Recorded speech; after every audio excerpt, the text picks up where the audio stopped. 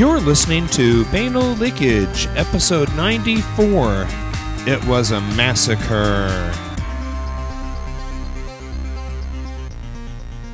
Recording this during the week starting Sunday, February 5th. Well, not really. It's rolled over to now it's February 15th, so 10 days later. Anyway, the end of another NFL season. Now on to these so-called massacres. So with that, let's start the news.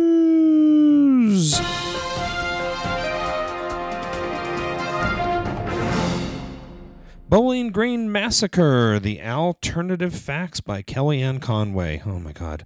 So back on February 3rd, Kellyanne Conway was a guest on MSNBC's Hardball with Chris Matthews and was defending the 7-country Muslim ban when she referred to the Bowling Green Massacre.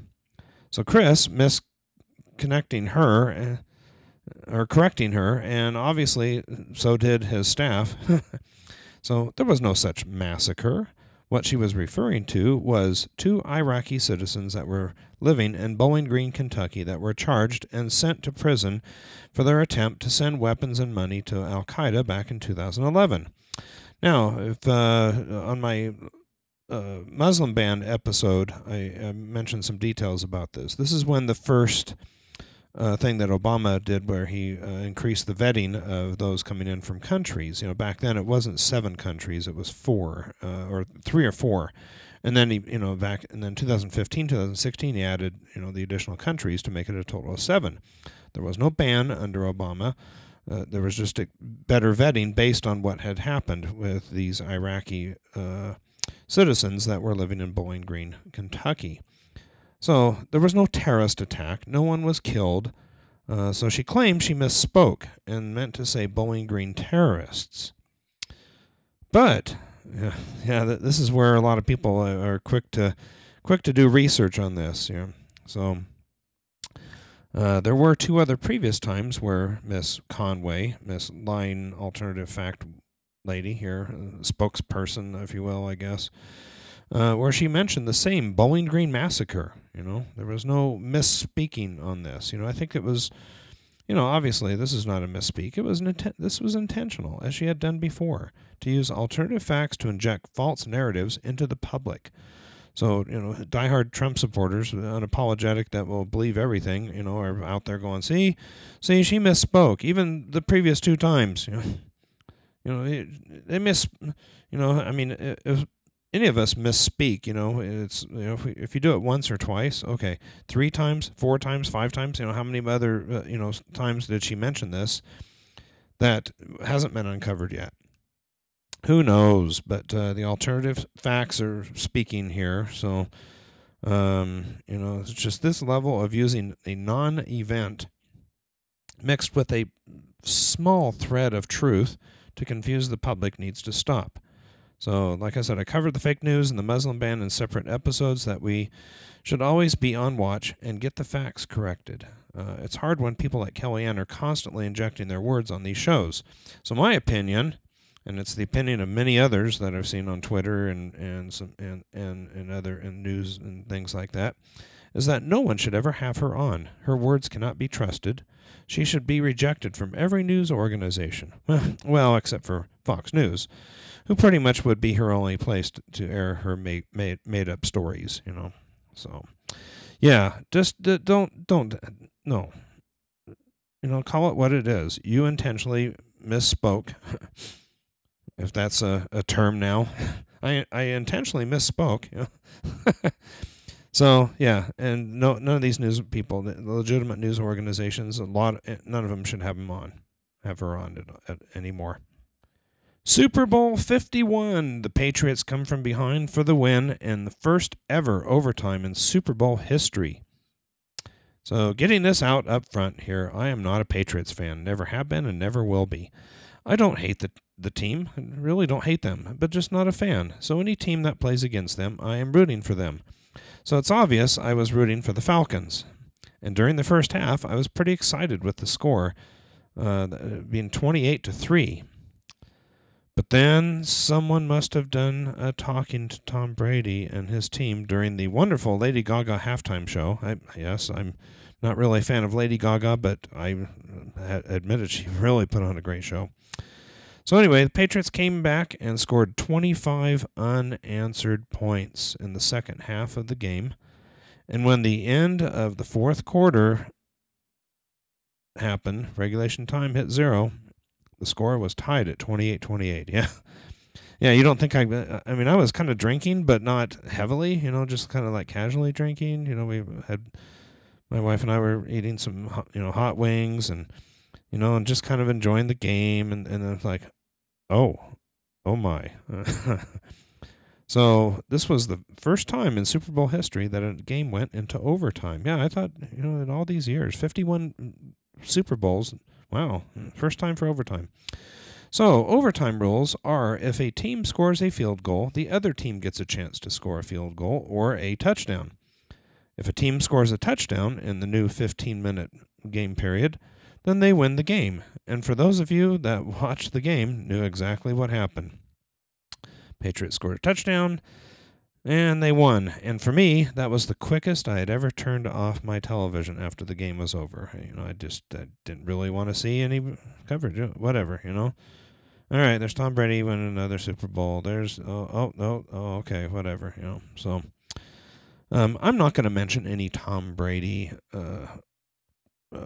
things here. There was a, he did miss the first 4 games of the season, but I'm not going to go into all that. It's just, they won, but, and I'm sure mistakes were made in the game in the first part and mistakes were made in the second part. But, hey, you know what? I really wanted my team, the Oakland Raiders, to win, which would have prevented a Patriots win. Because the Raiders would have had to beat the Patriots in postseason, in the playoffs. So, yeah. There's always next year. Go Raiders. And kind of a preview of this week's shameless plug. Betsy DeVos, or DeVos, I don't really want to mar, Devo, the band, the New Wave band, at all. But anyway, and Jeff Sessions get confirmed for Department of Education and Attorney General positions, respectively, there. It was very contested for both Betsy and Jeff, with pretty much going down party lines to confirm both of these inexperienced and polarizing candidates for America's highest positions, the Department of Education and Attorney General. So with Betsy, the Amway billionaire, there were 2 Republicans that crossed over with their no votes. Yeah, that was pretty okay, So that made it that made it a tie vote, So, but before the tie vote, which meant, so all we needed was one more GOP no vote to stop her confirmation. But after many calls, emails, social media posts, they couldn't get a third GOP to switch their vote. So who broke the tie? Vice President Mike Pence, which was another first that's never happened. The Vice President, which has the tie-breaking vote as part of Congress and House and everything, but never happened before. So I just don't get how people could have gotten to that point. It's a tie. One more of you. I mean, like I said, lots and lots of calls and emails and tweets and Facebook posts and voicemails left and everything. And they couldn't, not one more GOP person could vote. So I'm like, nope, all right, yeah, that's weird.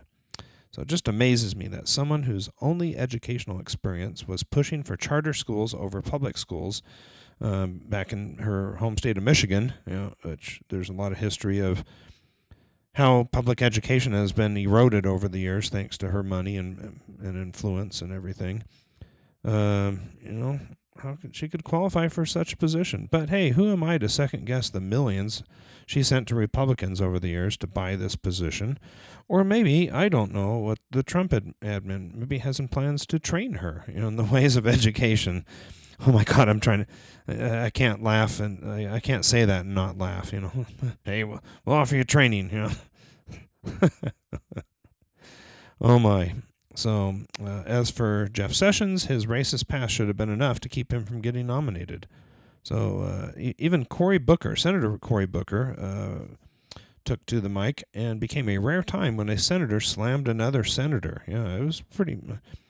But his words were a bit on the compromising side, as he ended up having a previous statement where he praised Sessions, and that was used against him, So, anyway, regardless, this administration seems to just push these unqualified cabinet members right on through, heavy resistance or not. So, don't be discouraged. I mean, it's probably all the future cabinet members are going to be pushed through as well. But hey, keep up the resistance. Let your voice be heard. Let these members of Congress know that, hey, they require them to be reelected, and if you can push enough, I think we can make it past this. This week's rant: retail and online reward points expired. So, during the holidays, I shopped at Dick's Sporting Goods and used coupons to get extra points. So I earned a $10 reward that expires in 3 days. Yeah. Or 4 days. Well, I was going to record this yesterday, but it expires on February 18th. If I don't use that, I lose it. So, another store. I shopped at Office Depot and Office Max a lot during the holiday seasons, and earned a $10 reward certificate that expired on December 31st. Fortunately, I made a note and remembered to use it before it expired. So my beef is that why should these rewards expire if you spent money to earn them? It's like a gift card that has balances that expire. It doesn't make any sense. So I get coupons or promos that expire. Okay, I get it. Hey, coupon expires, in 10 days or something, 20 days or whatever, and you got to use it before it expires, Or a promo. Hey, if you come during this week of our ad, you get these specials. I get it. Those make sense. But these rewards that you spent money to earn, these are, it's literally cash. I mean, if you get a $10 reward and you spend $10, essentially you get it for free, and just except for paying the tax, and but why do they expire? Well, I know the exact reason why companies want them to expire, because it's free money to you, and if you use them, but if you don't use them and they expire, they don't have to pay out for the rewards you earned, so it's like free money to them essentially, it would be nice for them to actually let the reward be good forever, Yeah, duh. Why wouldn't it be? So let the customer spend it when they are ready. Don't, and I'm talking to more than just Dick's Sporting Goods and Office Depot and Office Max. I mean, there's a ton of stores that are like this that do the same thing. Hey, come use your reward. Expires in 2 weeks. Hey, come use, hey, you spent enough money. Your reward expires, I mean, even like Nordstrom and other ones, I get these $20 things. They expire. Granted, they're good for about a year, so that I'll give them a generous pass here. But it should never expire. Just, hey, use it when you use it. If you don't use it for 2 years, you can have it for 2 years. So anyway, companies, learn your lesson. Otherwise, we're going to start shopping elsewhere. This week's shameless plug. Proud Raiders fan here, that the team went 12-4 this season. Yeah, 12 wins, 4 losses out of the 17-week season. Of course, one of those weeks, every team gets a bye. Means they don't play. So I've been a Raiders fan since 1982 when they moved to Los Angeles. A friend of mine had season tickets, and I went to a few games with him. I was elated that they won the 1984 Super Bowl, and that would be the last time they would have won a Super Bowl. So over the years, it's not been easy being a fan. There have been some good seasons, but since 2002, the team has struggled a lot. So then we have the 2016 season where quarterback Derek Carr, pulled through for first 15 weeks. And then in week 16, he got injured. Yeah, I think his fibula, if I remember right, broke his fibula. That's pretty serious, So they won that week 16 over the Indianapolis Colts, but he was out, and so the Raiders would end up losing their next 2 games. Won the last season game against the Broncos and their first round against Houston Texans, the first round of playoffs. So they got pushed out of the playoffs after that, and but even still they went 12-4. I mentioned that. That's pretty good. 12-4.